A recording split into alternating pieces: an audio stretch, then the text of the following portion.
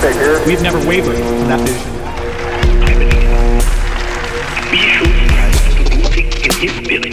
Everything you hold worthwhile is at stake. Beyond yourself and ourselves, I have a dream. freedom is indivisible. I took the initiative in creating the internet. There have come with incredible rapidity one electrical arc after another. Still trying to get myself adjusted. It really is a revolution.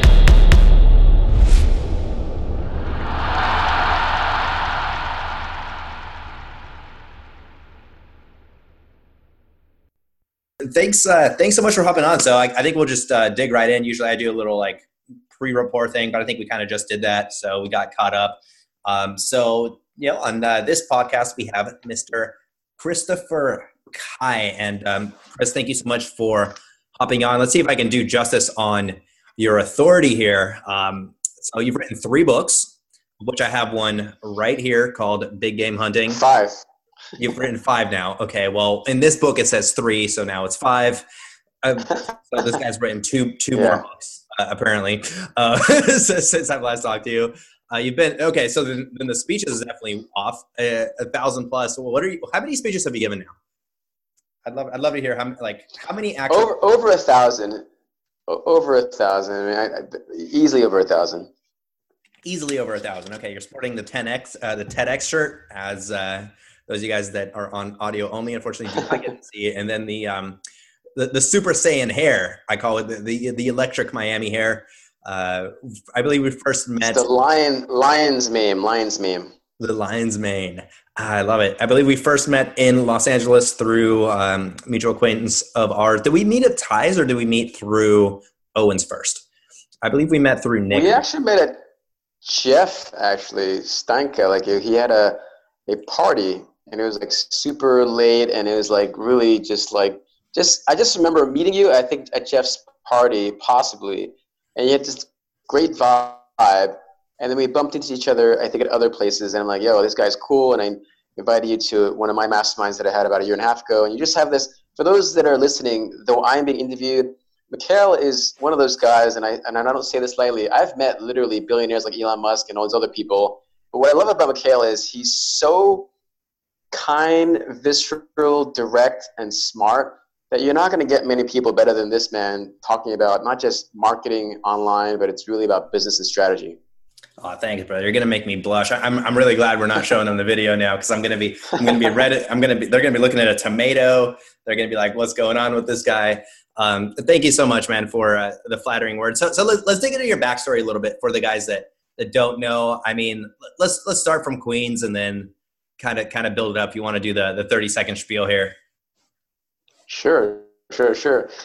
So, I mean, I was born and raised in New York City, didn't have a lot of money, access or connections. My mom was a school teacher.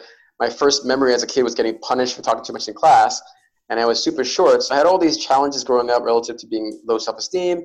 And eventually I figured out, you know what, life is all about building strong relationships. Your network is the number one best predictor for career success. And what I call next level networking is really being a speaker. So I've been speaking professionally for the last 19 years, given over 1,000 presentations, spoke at Google, American Express. I just came back from Zurich, Switzerland, where I shared the stage with the president of Switzerland.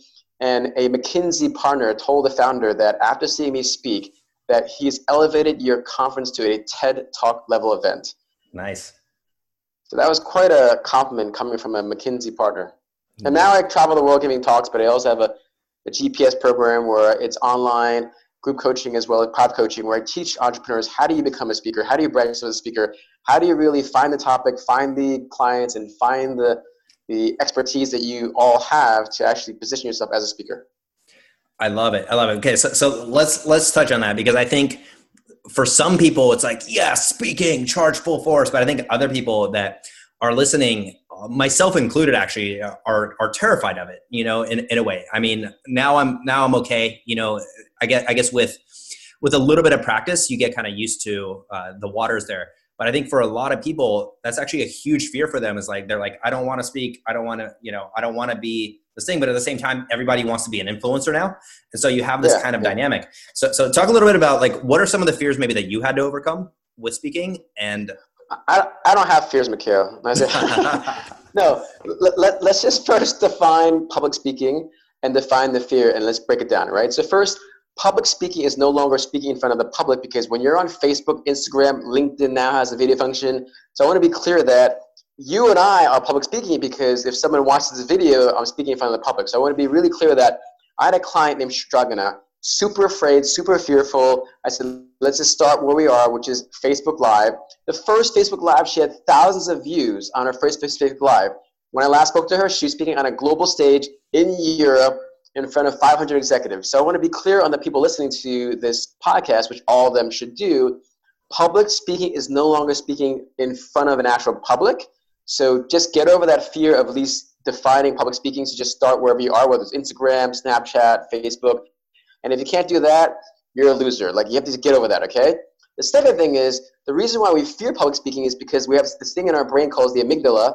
And as you're a bright guy, Mikhail, you know what the amygdala is, but for those that don't, it's a fight or flight response. We are reptiles, so you are literally putting yourself in danger if you're standing by yourself. Because if we had a try back in the day, if a lion, a saber-toothed tiger, a cheetah tries to kill us, if we're in a pack, we have a higher probability of survival. So the fact that if you stand alone, our amygdala brain, our reptilian brain are telling us, oh my gosh, I'm afraid because I have a less probability of surviving, that in the 21st century is a complete waste of time, thought, and feeling.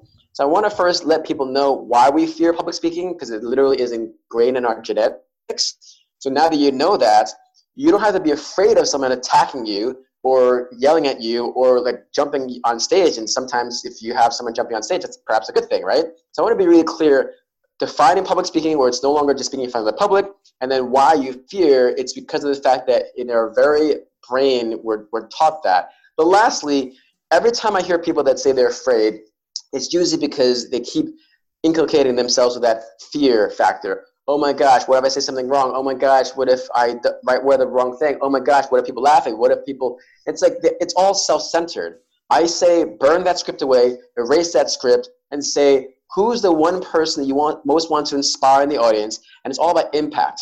And as long as you focus on the impact you're going to make on the person in the stage, then all these fears will slowly go away, because it's not about you, Mikhail. It's not about me. It's not about this hair. It's not about your muscles. It's about the impact you make on the audience. And that's why every single time I go on stage, I'm super grateful. It doesn't matter whether there's 20 people or 2,000 or 20,000. It's like, I'm so grateful to have the potential to impact one person. And you want to keep it humble like that. I've impacted a lot more than one people, but it's about, can you impact one person? So if you focus on them, the impact you make, and less on yourself, and know that the amygdala is just trying to hack you into being a reptilian brain, that's not necessary. You're going to be so much better if you just focus on the impact you make. I love it, man. Okay, so let's unpack that a little bit more. So one of the first things you're saying is like, biology hasn't really caught up to technology, right? And that's a topic that I think comes up a lot. We live in a pretty sanitized world, right? Like, I get all my stuff delivered. We have Amazon. You know, our food is pre-prepped, and yet, you know, biologically, we haven't evolved to where we've gotten ourselves out of that scarcity paradigm. So a lot of the fear that people experience, as you're mentioning, is not rational. It's actually sits so far back that I think the people that are truly going to be winning are the people that are able to kind of erase that fear and realize, okay, well, we're in the 21st century. Things aren't so bad. And there shouldn't be this fear of, you know, it's similar to like going and approaching a cute girl, right? For some reason, this cute girl suddenly turns into a tiger that's going to maul you, and you have a very similar response. So we teach that quite a bit. I think that's a great point. The second point that you brought up that I think is really, really fascinating is this idea of purpose and impact, right? Because, you know, you have 12-year-old kids that are posting on Instagram that are like social media influencers, and these guys are public speaking. Like you mentioned, right now, we're public speaking. The idea of this podcast is public speaking. So for the listener, for us to make an impact on the listener that's actually listening to this, really ask yourself, is my purpose worth it? Is my purpose on this earth worth it to go and test it, right? Is it safe enough to try? That's an approach that I use a lot is it safe enough to try, to go and, you know, make an Instagram post, to make a Facebook Live, to go out and actually talk to a real human and try and relay your purpose. I think one of the big things that people face is this idea of, you go out and you are authentic and you present yourself, but then you get hit with this rejection from the outside world. Mm-hmm. And so can you maybe talk a little bit about for with this GPS program, like how do you train people to overcome that? Because that's very soul crushing, right? When you're being honest, you're being at most yourself, and the world tells you, no, you're not good. Get back in your little turtle shell, go back home and sit at home. And I think a lot of people experience that. No matter what level you're at, I think even the highest level influencers sometimes still experience that emotional response. And they've got a lot more resilient pushing through it. But for the guys that are just starting out, it's really, really tough. So can you maybe talk about that, how you do that in GPS and what techniques you found? Yeah. I mean, even the word GPS stands for the Gifted Professional Speaker Program. And I'll give a very specific example. It was a 20-year-old client of mine who clearly might not have a lot of life experience yet, but she wants to be a speaker. She wants to be a consultant. So at the time, she would help people find leads on LinkedIn. So she's a social media person, right? She's a millennial. So we crafted this story and narrative that she's a millennial expert, where she either helps clients first she helps clients understand how to market to millennials because she's a millennial, but she also helps clients understand how to market to millennials. And she ended up getting hired recently from Tesla. She got hired from IKEA. But the first and most important thing you need to do is, what is your subject matter expertise? Why are they hiring you? And what's credible? So in her case, as a 20-year-old, she might not have as much credibility as I or you have for now, but if she's a millennial marketer and she has actively helped people find clients online, then she can own that, whether it's 1 time, 2 times, 10 times. And she's actually helped me, so I know it works. I know she works. I know she is a person of integrity. So once you actually have that subject matter expertise, then it's about, well, Chris, am I really an expert if I've only helped 2, 3, or 4 clients? And then I say back to the client, I'm like, look, as long as you've helped people do what they want you to do, then you can be an expert. And in time, those 3 people will be 30, those 30 will be 300. And now let's say in 2.5 years, I've helped over 100 people become global speakers in 24 countries and 5 continents. And even before that, I've been helping clients and executives become speakers. So they don't need 20 years of experience, but as long as they have a few base hits that they've done that other people have not done. So I think some people get scared that they have this imposter syndrome where if you even help someone make $1,000 a month through passive income, that's better than 69% of Americans, because 69% of Americans don't even have $1,000 in their savings. Mm-hmm. So some people think, I need to make millions of dollars, I need to make $100,000. I'm like, you need to just make more money than the person that's hiring you that hasn't made yet. So I want to be really clear that when people talk about you or me, you're successful.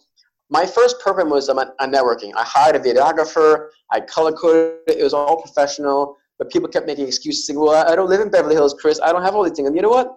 The GPS program, I shot it on my smartphone. I literally shot on my smartphone because I didn't want any excuses where if great content, people will buy it. So for the people listening to this call, whether you're a newbie or not, it's about what can you credibly say that you're a subject matter expert on, that you've had some case studies, and also you couple that with what I call borrow credibility. You've heard of the 10,000 hour mastery rule, Mikhail? Of course.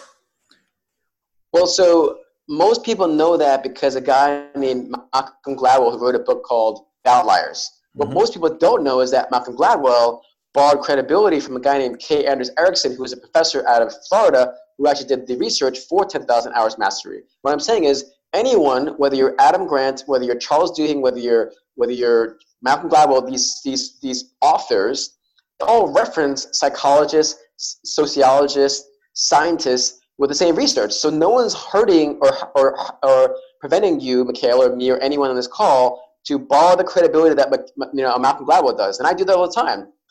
Though I wrote a book on networking, even if I didn't, I can say Ron Burt, who teaches at the University of Chicago, studies network science and found that your network is the #1 best predictor for success. So I myself, though I've written a book on networking, though I've been told I'm a networking expert and the Billionaire Networker on Inc. magazine, all that builds credibility, but no one's stopping anyone on the call. Whatever your subject matter expertise is or you want to talk about, you find a psychologist or psychologist or some scientific research that can back your stance. Otherwise, you're just another one of these life coaches, speakers, that they all just look the same, sound the same, and they're all just like saying the same thing. I'm going to help you transform your life. Oh, great. Thank you. Tell me how. But if you say, I'm going to teach you, Mikhail, how to meditate, and based on Harvard-backed research for 3 decades, it shows that when you meditate, you lower your cortisol levels, You lower your heart pressure, blood pressure. You lower your, like this is like scientific based things where you can say, well, I don't agree with you, Christopher. Well, I don't care if you agree with me. Just do the research, Google it, and you'll see, wow, Harvard Medical School, whatever it might be. And so I just see a lot of people that lack an understanding of persuasion and credibility, where either they're overly confident and egotistical about themselves, and they don't get the fact that just because you say something doesn't mean people believe you. And if you want to be more believable, just Google it. It doesn't take too much time, which is just kind of sad that you just have to Google it and you can build more credibility that way. Totally. Okay, so there's a lot to unpack there. I'm going to hammer on a couple of things. The authority angle, I think, is something that a lot of people miss, because even myself, right? I mean, I manage marketing for $1 million a month company, and even I'm like, am I really like that good of a marketer? There's always somebody who's better. Yay. but right. Well, like, I think everybody kind of has that in the back of their mind. And I think a lot of people listening are like, well, I'm not really that good. And I think the example that Ramit Sethi uses a lot is like, well, have you ever had like your family ask you to help them with a computer, right? Like, it's like, oh, my computer's not working. Well, guess what? Now you're relative to that other person, you're an expert because you've been able to help them out. So I think expertise and authority is very much relative. And for you in speaking, I think that there's something else that you hammered on that's kind of very, very interesting that people that are listening might not have caught, is this idea that the input doesn't really matter. Like nobody really cares about the input anymore. I think society's gotten so OCD and ADHD, and the attention spans are so short. They don't really care how much work you put into something. All they want is the output, right? That input-output balance. All they want is that result. And so the two things that you teach, I think, are actually one of the greatest leverage points for results, right? That's the speaking and that's the networking. And you teach both of those, and you're phenomenal at both of them. I mean, I've seen you on some of the biggest stages in the world. I've seen you networking with just completely insane people. Like every time I get off the phone with you, you're like who were you just on a call with before our call here? If you're allowed to disclose that. I call the premier of a Caribbean country. And I also call, so again, I just came back from Davos. One of my clients is the former global CTO of Citigroup. But when you're at Davos, it's like the Super Bowl of world leaders. And this is just my everyday life because I've been doing this for a while. I wrote a book on networking with billionaires. But it's about what you keep saying before, Mikhail, it's relative to who you're coaching. Not everyone can be me or you at this point, but that's why I reference my clients who are 20 years old, 25 years old, and they don't have a lot of experience, but yet I just have one client that said I spoke at Amazon. I have another client that booked 5 speeches at $20,000. Like, it's like crazy that it's one thing that I can do it because I've been doing this for 19 years, but I have clients consistently. I just had a woman named Amanda, she just booked 3 speeches. I have another client that just got a TEDx talk, So like, I have so many testimonials from my GPS program that I can't even keep track of them. And the reason why is because I actually know what I'm doing when I meet these people that are selling these programs online, and the speakers, they're either like super, super, super successful from a celebrity brand and they just use their celebrity brand, but there's not much content, or they're like a 25-year-old or even a 35-year-old that's given like 20 speeches and it's like, oh, I'm a great speaker. I'm like, yeah, great, you are. Yeah, I think the experience is important. I think the other thing that's really important for people to factor in too is this idea of being a great speaker doesn't have to just apply for people that are speaking from the stage. Take, for example, a high-level executive that's in a business meeting. Well, if you've ever had a situation where you're in a business meeting, or even say at a roundtable with colleagues and you're not getting heard, there's a reason for that. You have a block between what's going on in your mind and this great idea that you want to relay to the world. And there's a block between you being able to actually get it out there and get it heard. And so if you ever had that where, you're sitting there and you could tell somebody's really trying hard to communicate an idea, but they're having a really hard time. I mean, really think about how much pain and frustration that causes for them, and that they have this great vision for what their life could be, that great life that they could be living, that could be affecting their family, their friends, their coworkers in a positive way, and yet they're just not able to get it out. So I think what's really cool about what you teach is it's very like results oriented. It's, look, we're not just gonna get you on stages. Getting you on stages is kind of like, of course that's gonna happen. That should be the default. But on top of that, I think the biggest benefit is we're gonna show you how to express that inner passion that you have for life and communicate that in a way that resonates to where not only are you going to be able to speak from the stage, close from the stage, get sales from the stage, but you're also going to be able to make a bigger impact in the lives of every single person you come in contact with, whether that's the barista at Starbucks or, high-level executives, or again, the premier of a country, as in your case. Yeah. I'd like to think that on that phone call, as almost every phone call I've had with you've made a positive impact on their life, just like you made a positive impact on my life, just like you're making right now a positive impact on the minds of the listener. So let's unpack one thing really quickly here. So I think the word networking, it's got a little bit of a dirty connotation in the entrepreneur space. I think a lot of entrepreneurs use networking as an excuse to not do the work. But as you and I both know, networking is actually one of the highest leverage things. I think the quote you used before was, you never know the one person that could change your life forever, right? I think you told me that originally. And so can you talk a little bit about why is networking so important for success, and how is GPS and public speaking important for that networking to be successful in and of itself? Does that make sense? Yeah. And for sure. So let's first define networking, right? Again, traditional networking is you go to an event, you get a stack of business cards, usually nothing happens with the business cards, right?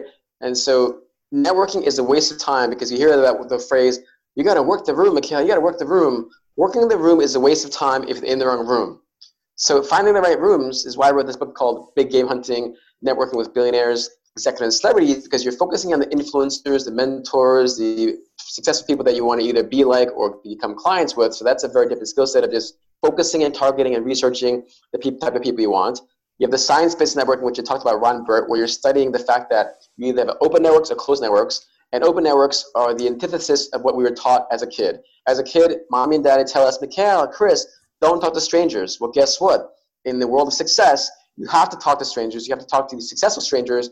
And it's the most important thing, because that's an open network based on network science. And lastly, I call next level networking, which is going back to GPS, where I don't have any issue networking anymore. I don't even go to networking events. If I go to an event, it's usually because I'm a friend of the person I'm supporting, or I'm speaking there. So speaking is what I call next level networking, because even if you're on a panel or if you're standing up for Q&A, as long as you stand up, you're being raised above everyone else, literally and figuratively. So I highly encourage everyone that if you're an entrepreneur, you have to understand how to speak, because that's next level networking. You can go to the event with 100 people. If you're a speaker, you're already risen above the other 100 people. And I want to stress what you said, Mikhail. It's not about how great of a speaker you are. It's about how great your message is and how your solution helps other people's problems. So don't worry about how great you speak. Focus more on what your speech is about and your content and your message. And you can rehearse that over and over and over again, and just point blank. If Mikhail asks me, hey, what do I do for a living? Speak for a living and help other entrepreneurs understand how to speak and get paid. There's no ambiguity. I either help people become speakers or I speak myself. Whereas when I meet people, they can't even say that in one sentence. I'm like, dude, what do you do? They give me 6 things. I just spoke to a woman over the weekend. She's like, I'm a realtor and I have a patent and I'm going to school. And I'm like, look, you focus on one thing and just drive that home and succeed there. Otherwise, you're just nothing. You're not going to be successful. I love it. So that's kind of like the elevator pitch theory broken down. So okay, one of the things you mentioned there quite a few times, and you kind of brushed over your great book that you've written, Big Game Hunting. So let's talk a little bit about that. In there, you got a great quote. I think it's ignorance is not bliss, self-awareness is bliss. I believe you have that in there as a quote. Yeah. And I think that's a really great quote, because a lot of times I see people at these networking events, like running around like a chicken with their head cut off. They're just like, la, la, la, la, la. They're just going numbers. They're not really working to build a real human connection. And the same thing's happening on social media right now. Everybody's like, how many followers do you have? Well, it doesn't really matter. Like, the question should be, how many of those followers would care if you died? That's like the question that I'm starting to go for. Like of my whatever amount of people that follow me on social media, if I disappear today, right? If I got hit by like a giant bird, like a giant parakeet, just like flew through the window and it like, just messed me up. And like, this would be like a live on video death kind of thing, right? If that happened, like how many of them would be like super sad, or would they just go, oh, unfollow and just move on to the next thing? I'd be sad. Well, you'd be, of course, yes. So that means we did something right here, right? So that's a good sign. Like that means we did something right. No, I mean that. Like this planet is getting more and more populated. It's getting easier and easier to go for the numbers. It's getting harder and harder to actually go for real, meaningful connection. So if you could maybe talk for a little bit about, what did you actually mean by, ignorance is not bliss, self-awareness is bliss? Can you maybe unpack that a little bit more? For sure. So again, the book I wrote, it's a #1 global bestseller called Big Game Hunting, Networking with Billionaires, Executives, Celebrities. Because I didn't write this book because I love networking. I wrote this book because I want to help people because I find people are horrible at it.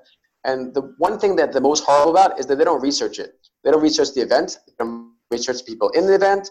So to give a very specific example, if let's say, someone wants to meet executives. Well, if you were in Zurich a month ago and the conference I spoke at where the president of Switzerland was also there, 85% of the people there were executives. So the most basic thing of just going on the website, researching who's going to be there, and usually if there's a sponsorship deck, the sponsorship deck will say the type of people that will be there because no one's going to spend money on a sponsorship deck if they don't know who's in the room to target them. So just do your research to find the people in the right room. Otherwise, you're wasting your time.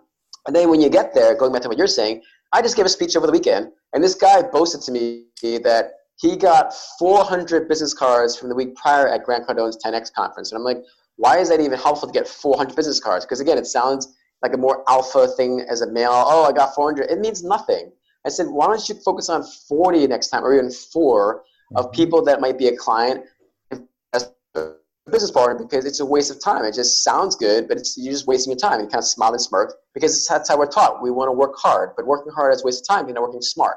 So the book is all about how can you understand the 20 things you can do before an event, which is research, during an event, which is approach the person you want to meet, and after the event, which is follow-up. It makes no sense to go to an event, pay money, find the time to go there if you're not going to follow up, because 80% of your success is based on follow-up. They always talk about how fortune is in the follow-up, and they always like to give very specific examples. I have something called avenues of follow-up. A stands for articles, V stands for videos, E stands for events. Hey, Mikhail, what's up, dude? You're going to be here in Miami next week. I'd love to invite you to an event. That's the highest level thing you can do. Articles are helpful too. Videos are too. But what you're doing is adding value. And based on Robert Cialdini about the art of reciprocity, it's been empirically studied that when you give, people just feel almost guilty across culture, give back. Now, I don't give to give back. There's so many times I've actually given where they say, oh, I'm so grateful you introduced me to that person. I'm so grateful you gave me that book. I don't even remember I even gave them that book, but it doesn't matter because it's like you keep giving. So to kind of summarize, the book is about what do you do before an event? You research. What do you do during an event? You approach the people you want to approach. And what do you do after the event, which is you follow up and you follow up and you follow up. Don't take things personal. It took me 20 years to codify them to 20 strategies. And for all these people that say they know all these things, I know that, Christopher. I'm like, well, just because you know it doesn't mean you apply it. If you don't apply it, you don't know it really. I love it. Okay, I'm sorry. And to answer the question about self-awareness, if they're not aware that they're going to the wrong events, if they're not aware of researching, if they're not aware of the person they want to meet, like if they don't know who their exact client is that they want to meet, in my case, my GPS, if you're an entrepreneur and you have a certain amount of money to invest in my program and you want to get more clients, well, you're my ideal client. And then lastly, the follow-up, if you go to 10 events and 9 out of 10 events you're not getting clients, are you even self-aware of enough to even research the fact that you've gone to 10 events? So I just meet people that are just so on the treadmill, always focusing on do, and they waste so much time and money and resources, and then because they're not aware of how they're spending their time. I love it. Okay, so I'm going to kind of work this backwards, and we're going to tie it all together. I think this is a beautiful tapestry that we've kind of woven here. So I think everybody listening, look, you want a result for yourself, right? Just like Chris, you're on this, you want a result for yourself. I want a result for myself in my life. Every single person listening, you should want a result for your life. Like you wouldn't be listening to this podcast if you didn't have some sort of outcome-oriented mindset for yourself. And what we're saying here is, look, that's great. That's awesome. Like we welcome that here. But you got to understand that in order to get that result, you're going to have to go through the impact channel. You're going to have to make an impact in the lives of other people in order to get that result for yourself.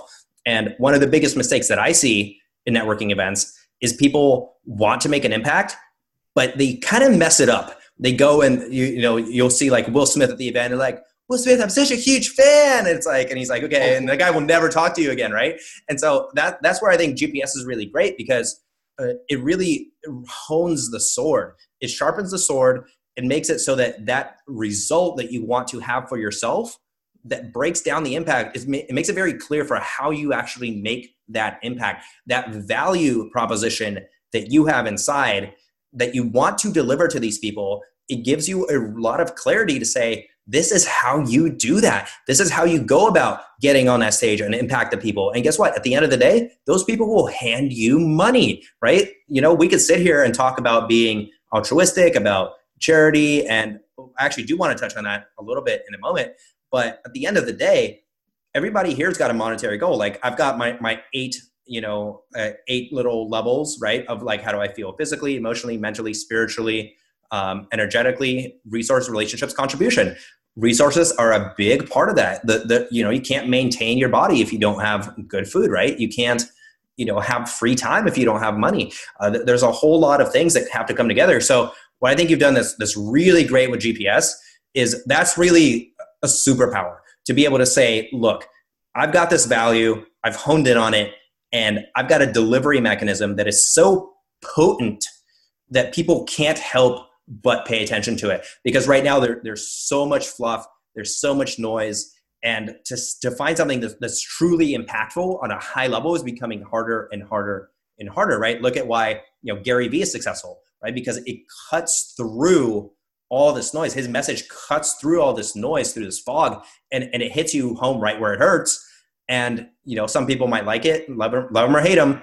It gets you to pay attention, right? You mentioned Grant Cardone, another great example, right? Tai Lopez, one of my mentors, another great example. Cuts through the noise, hits it home. And so you've done that with GPS, and I think that's phenomenal. So for the listeners of this podcast, before we keep going here, we're definitely going to include a special link down below in the show notes. And let's talk a little bit about, you mentioned GPS a few times. How do people get into the program if they want to become a public speaker, or if they just want to make more impact, whether that's in their family life, in their workplace, or maybe they already have an organization and they want to lead that organization better and relay their vision and their message better?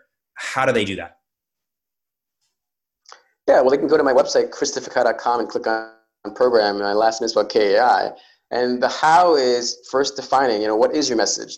Then defining who your client is. And then the three examples you mentioned before with Gary Vee, Tai Lopez, they all have a brand. The very word outstanding, they have an outstanding brand, meaning their brand stands out from everyone else. So with my brand, with GPS, I stand out in that I have clients in 100 cities, 24 countries, and 5 continents. And anywhere we go, I just got recognized when I was in Davos. It's like the Super Bowl of world leaders, and I got recognized there. But the GPS teaches people, how do you brand yourself in a way that you stand out? So you're not just a speaker. You have a very specific subject matter expertise, but you also understand the sales scripting, you understand the psychology, you understand how to speak both online and offline to find those clients, and lastly, you understand how to follow up and network, because just because you can speak well, if you don't understand the business side, it doesn't matter. So the biggest difference between my program and everyone else's, I talk about the business side of speaking.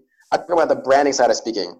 And if you don't have branding or business of speaking, then you're not being a professional speaker, nor are you using speaking as a platform to find clients, fans, followers, or extra revenue. So I want to stress that, as you said, Mikhail, we live in such a distracted world that if you don't understand how to be a speaker, own your stage, be outstanding, and create a brand that stands out from everyone else, you won't be successful. So I hope that people really take that to heart and get involved with our GPS program. And the thing that I'm most excited about, Mikhail, everywhere I go, whether I'm in the Bay Area or Zurich, I love meeting the gifters that we've built. And I call them gifters because their story is a gift to the world. So all my clients, I call them gifters because really, your story, Mikhail, is a gift to the world. Everyone's listening is a gift to the world. It's about owning that story. But when you join our program and our community, you get to not just own the story, you get to monetize that. And most importantly, you get to make an impact in the world. I love it, man. And I think that's a great commonality between really high level players, right? Because I think everybody who's still making a name for themselves, it's a very taking mentality of like, I need to carve out my own space in this marketplace. You know, I need to grab my sword and cut through the nonsense. And really, it's very hyper aggressive. And, you know, I preach that a lot because a lot of the people listening are up and coming entrepreneurs and they're still in that hustle phase. But one thing that I've noticed of really, really high level people is that word of giving, of charity. Now, it sounds very frou-frou. I think a lot of people get really put off by it. But one thing that I found is as soon as you start making it more about others than it is about you, you actually maximize your impact. And as a result, for those of you that are listening that are more self-serving, I go in and out, right? I go into very self-serving territory, and I don't think there's anything wrong with that. I don't think there's anything wrong with being selfish at times. I think it's very good. I think, you know, a lot of people say, well, being selfish is bad, right? That's another one of those things that our parents taught us that I think it's wrong because, you know, if you're, let's say you're a father and you have children, well, if you don't have assets in order to take care of those kids, then you probably should have been more selfish earlier in your life, right? And so now that lack of selfishness is actually affecting other people. And what I found is the people that are the most quote unquote selfish, AKA rich, right, are actually the most giving because there gets to be a paradigm shift where you kind of get over the hump, right? You're kind of accumulating. But look at, you know, Bill Gates, Elon Musk, Steve Jobs, right? All of them have a protocol and it's an actual system for getting rid of their money. So can you maybe talk a little bit about really, truly high level people? Because I think the average person can't really wrap their head around it of how do you find commonalities with people like that? Let's say I'm at Erewhon and let's say Elon Musk is there for whatever reason. You know, in my mind, it's like, what do you even talk to about this guy? He's got to be on such a high level. But one commonality that I found is this giving thing. What are some others, and how do you approach that in a way that kind of makes sense from a business standpoint? Yeah. I mean, two things, right? So just going back to Elon's kids actually goes to Brazilian Jiu-Jitsu that you told me about last year. So like you ideally have some research and understanding of who this person is to actually talk about their kids and say, hey, I have an amazing Brazilian Jiu-Jitsu teacher. Perhaps your kids might want to learn from him. Let me pause you for just a sec. He was married to a... Let me pause you for just a sec, bro. I'm getting some cutouts on your end. Let's kill the video. And then I'm going to just reiterate the Elon Musk question. And then you can just dig right back into that story. I'm going to kill mine too. Just that way we don't lose the audio. Check 1 2. Yeah, check. Oh, awesome. That sounds great. I just don't want to have I don't want to lose some gold nuggets here. So yeah, man, tell me about this Elon Musk story. I'll cut it in. So again, if you were to meet Elon Musk and Elon Musk's kids actually go to Brazilian Jiu-Jitsu, you're the one that actually introduced me to Brazilian Jiu-Jitsu last year. Excuse me. But the point is, you ideally know some information about your client or the people you admire. It can't be something as simple as, oh, I'm a great fan, big deal, everyone is. It's all about how do you stand out. So the best way for me that I found is really finding out what charities they're into and understanding that if you think long-term and you think about giving, if you were to meet Leonardo DiCaprio, and you say, Leo, I'm also passionate about the environment. I know you have a foundation. How can I best help out your foundation? So there you're giving value. He has actually a gala in July in Saint-Tropez. I think it costs about 8,000 euros. But my point is, these people are much more accessible than you think if you focus on giving and doing the research to find out their charity that they're involved with and just help their charity out. And I want to stress that you ideally want to find a cause that you actually believe in. You're not just going there to help them because you want to get to know them, but you find a cause because all these people have causes. If you want to get into space travel, obviously Elon Musk is passionate about that, as is Jeff Bezos. But I would suggest that anyone listening to this call, the most high-level people, they're very charitable, so just research their charity. And if you don't know, if you see Elon Musk there, just spend 2 minutes on your phone Googling Elon Musk charity or Britney Spears charity or whatever the person is charity, and you'll find what charity they're into and find out how you can get involved. And that would be the best way to give back and to serve. And the other thing on the empirical level is, you talk about high level, I bumped into one of my authors that I love in Davos, and Davos again is it's the Super Bowl of world leaders. Bill Gates goes there, as do many presidents of the countries in the world. And Adam Grant wrote a book called Originals: How Nonconformity Changed the World. He wrote a book recently with Sheryl Sandberg, who's the CEO of Facebook. But he also wrote a book called Give and Take, where he studies the science of people who are givers and takers. And he found that those that take don't get very far. And those that give counting what they're going to get back don't get very far as well. But those that give without thinking too much about getting back, then those are the ones that get the most. Now, there's also a caveat where some people give so much they're almost like a doormat. So you want to give, but you want to give more intentionally. And this is why I love reading books about Adam Grant or Charles Duhigg from The Power of Habits or Malcolm Gladwell, because many of them do the research. So I hope your listeners just really know that so much is possible if you think with the right mindset. Dr. Cal Dweck talked about this. She studied this for 3 decades, not thousands of years. But she talks about the mindset. So if your mindset, Mikhail, is about giving, my mindset is about giving, what are they going to think? Oh, Chris is such a jerk because he likes to give things away, like his free ebook or whatever it might be. I'm like, whatever. Like, people, unfortunately, based on how they're raised, they see the world in a certain way. If, let's say, you grew up very poor and you see the world as they're not really giving people, I'm like, well, you got to shift your mindset and find better people that are givers. So to kind of summarize, if you meet someone high level, instead of just doting on them and being a groupie, you find out what charity they're involved with and ideally go that way because it's just better and more fruitful and more giving. And then based on science by a guy named Adam Grant, you're just going to get more in life if you give.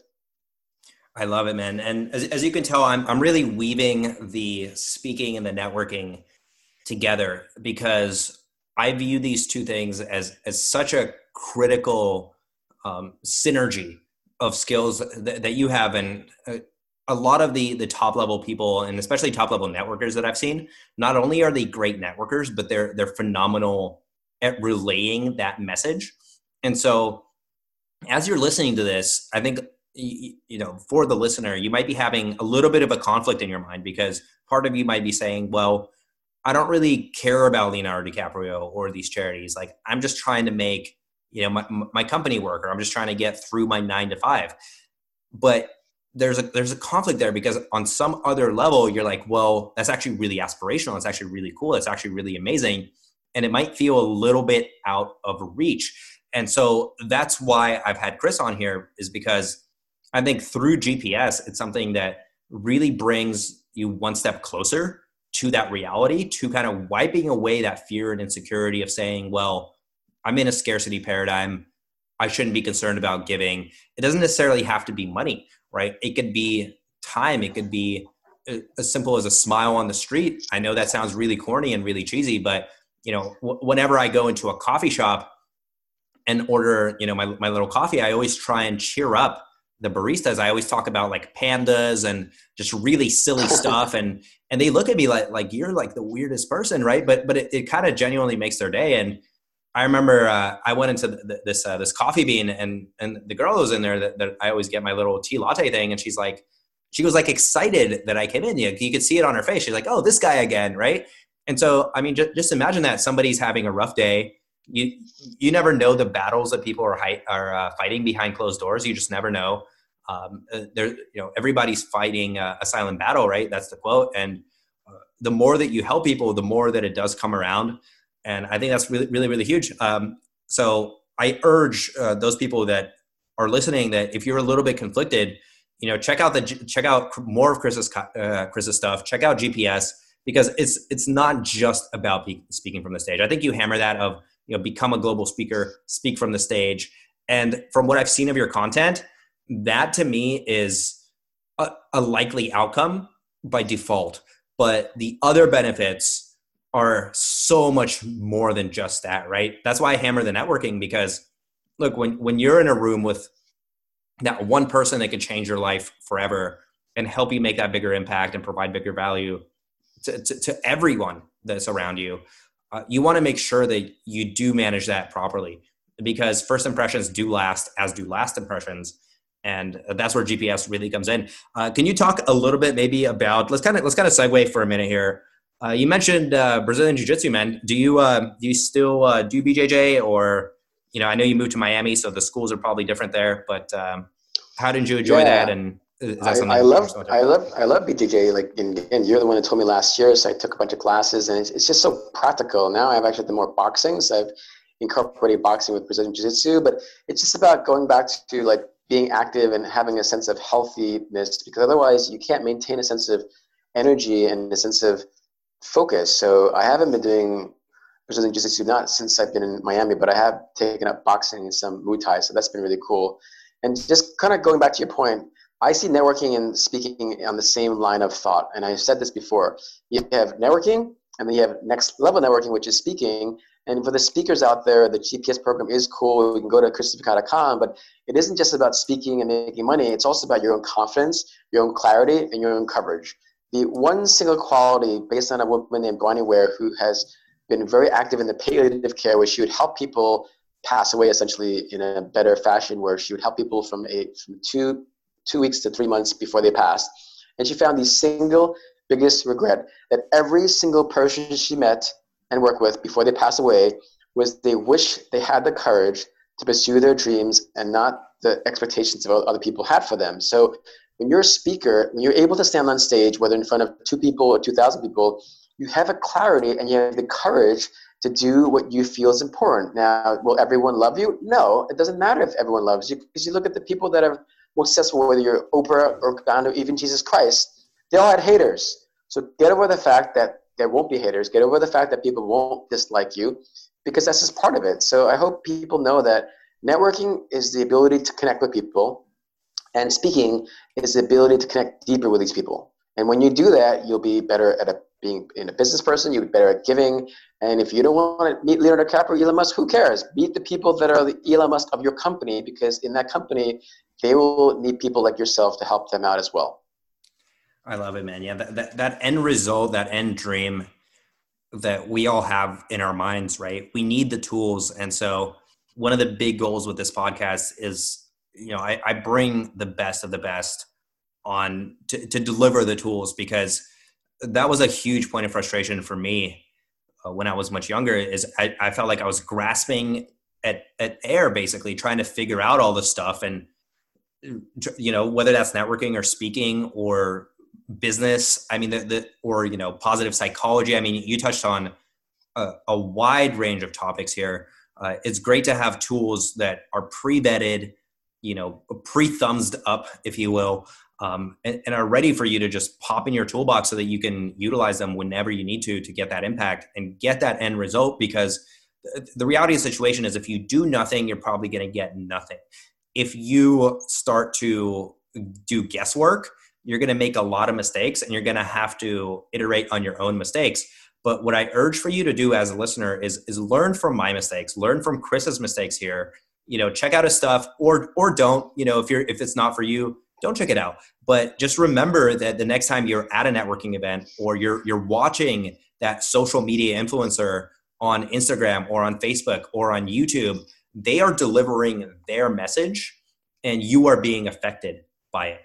But really, in that moment, while you're consuming that content, you could be the one delivering your message to the world.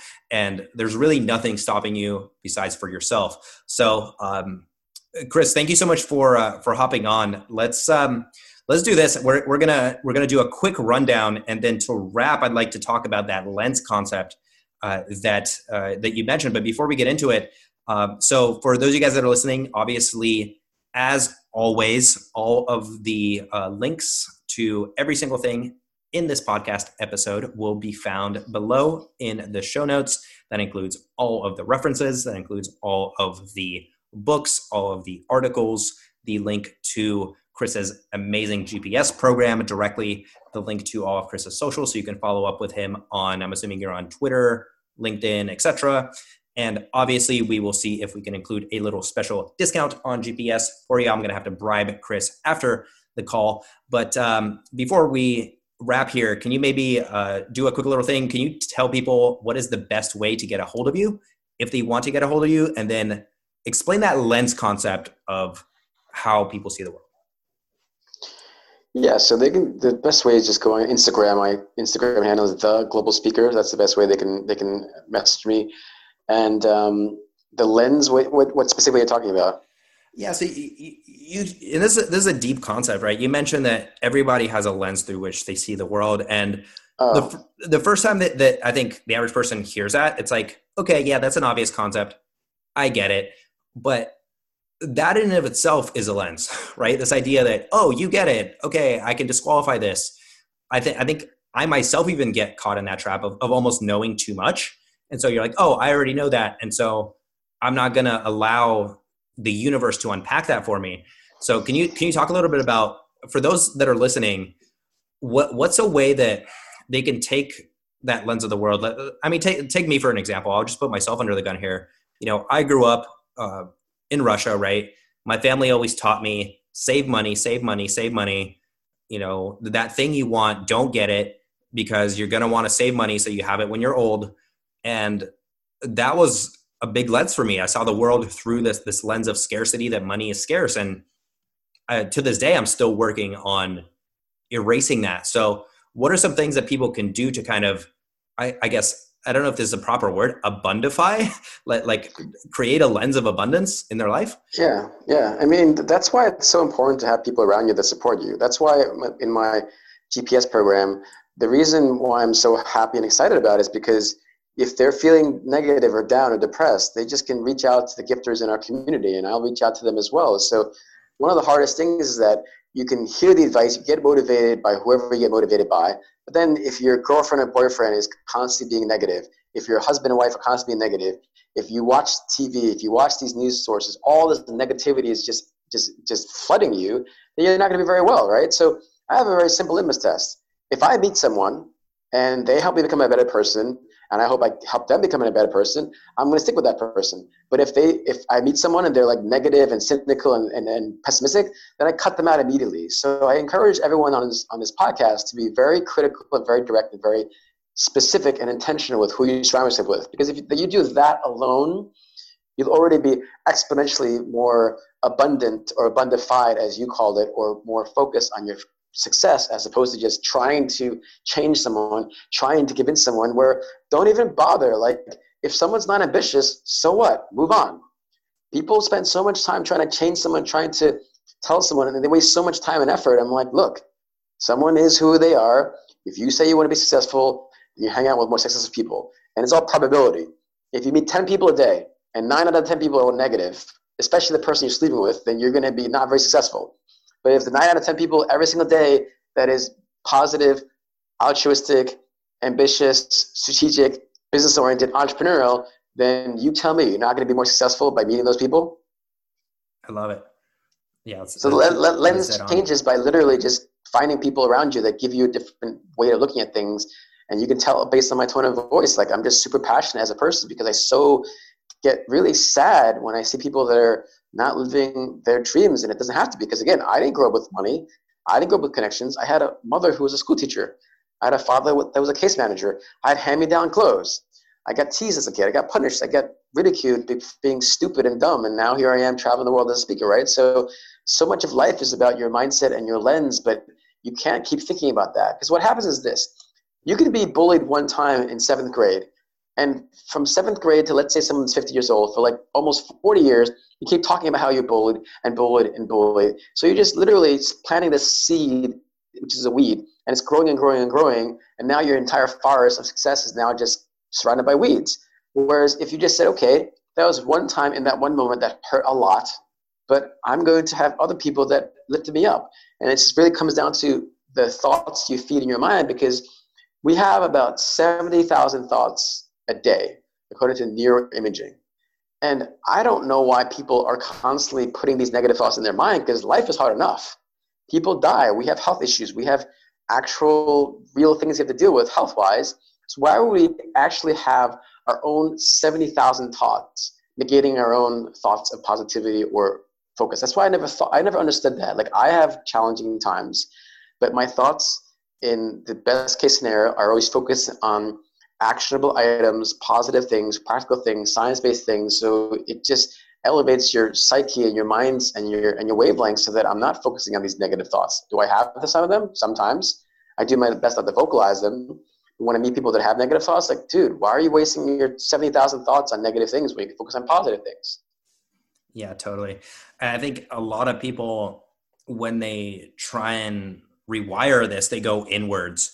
And I think one of the things that you mentioned that's really cool is you don't always have to just go inwards. You can actually create external reference points that are going to rewire your internal thought patterns, aka surround yourself with more positive people, put yourself in even brighter light, right? Really, really simple tricks where, if you smile and let's say 10 people walk by you and you smile and none of them return that smile, but then one of them does, focus on that and use that to amplify the energy of what you can actually do, and use that as the barometer of your internal slate, not the 9 negative reactions, right? So really, it's called RAS, reticular activation system. We talk about that quite a bit on things that you actually fixate on and fixate more on the positive. And that really goes a long way, because I'm the same way. I don't have any time for complaining. If somebody wants to, talk to me about their life problems, there's obviously situations where that is appropriate, but in general, I believe that we should be lifting each other up. We've got a big mission on this planet. We're about to face, I truly believe, one of the most trying times of humanity, given the environmental conditions that we're facing here. And the best way for us to do that is to bond together, be a team, be the Navy SEALs, and break through these barriers that we have for ourselves and help each other break through those barriers. So to wrap here, can you maybe talk about, for those people that are still listening, first off, thank you for taking the time to listen to this podcast. And what I want Chris to do is, Chris, can you unpack what GPS is, what it does, and what people can expect if they get it? And then we'll do a short little wrap up. Sounds good. So again, GPS stands for the Gifted Professional Speaker Program. Based on my experience of speaking all around the world for 19 years, and I walk through step by step, how do you go about writing your bio? How do you go about finding your clients, both online and offline? How do you go about branding yourself so that you understand the business and branding side of speaking? So it's not just speaking, but it's understanding how do you serve your clients. And so it's a step-by-step fashion where I literally put screenshots of email scripts. You have a community group in Facebook where we're in 100 cities, 24 countries and 5 continents. So it's really a step-by-step process where I walk you through how do you become a global speaker, where you can travel the world, influence people, and most importantly, really just live the life of your dreams. I love it, brother. And obviously for all of the links, we'll include those in the show notes. Thank you so much, man, for making a positive impact in my life, which you definitely had. You've connected me to some amazing people, and you yourself have been a great positive influence. Thank you for hopping on the podcast, sharing your wisdom. I will definitely show some love to the socials so that people can, follow you on all relevant places, including Instagram, Facebook, Twitter, LinkedIn as well, if that is necessary. And I guess as a closing statement, so what we usually do is, let's say you had kids and, you were preparing to part this earth, this great place that we've had the pleasure of inhabiting for a short while of our lives. What would be the 1 or 2 sentence lesson that you would impart to your kids if you were to leave? Learn how to master sales. Really? Learn how to master sales. Huh. Everything is sales. Everything is persuasion. Everything is trying to, impact someone. So we don't like to think of it this way, but a pastor or a preacher, a theologian, look at Jesus Christ. People don't look at him as a salesperson, but he's a person of persuasion where he was able to convince, and his disciples were able to convince 2 billion people to follow him. Muhammad, he's able to influence 1 billion people to follow him. So it's really about how do you understand how to persuade people, and that's science, that's psychology. So I hope people realize that it's so important to do that. Awesome, man. And you mentioned a lot of great books. If you have any other book recommendations for the listeners, obviously your own books are phenomenal, and I'll link every single one of them below. But if you have anything maybe you've recently been reading that really stuck out for you. Yeah, one of my friends, his name is Chris Voss. He's a former FBI agent. He's the former chief kidnapping negotiator for the FBI. So he wrote a book called Never Split the Difference, where it teaches you negotiation skills you can apply in business that he learned in the FBI. It's called Never Split the Difference. It's the best EQ type book that's practical and tactical you can use in your life. It's a phenomenal book, and I'm grateful to call him a friend of mine. That's a great read, highly recommended and seconded. Negotiate as if your life depends on it. Really great read.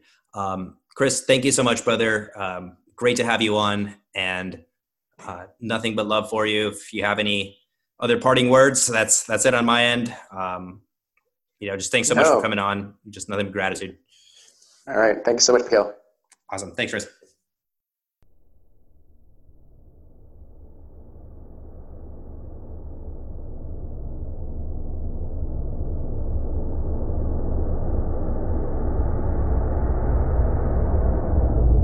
It really is a revolution. Listen, Tranquility Base here. We've never wavered from that vision. I believe we should strive to do things in his spirit. Everything you hold worthwhile is at stake. Beyond yourselves and ourselves, I have a dream. freedom is indivisible. I took the initiative in creating the internet. There have come with incredible rapidity one electrical arc after another. Still trying to get myself adjusted.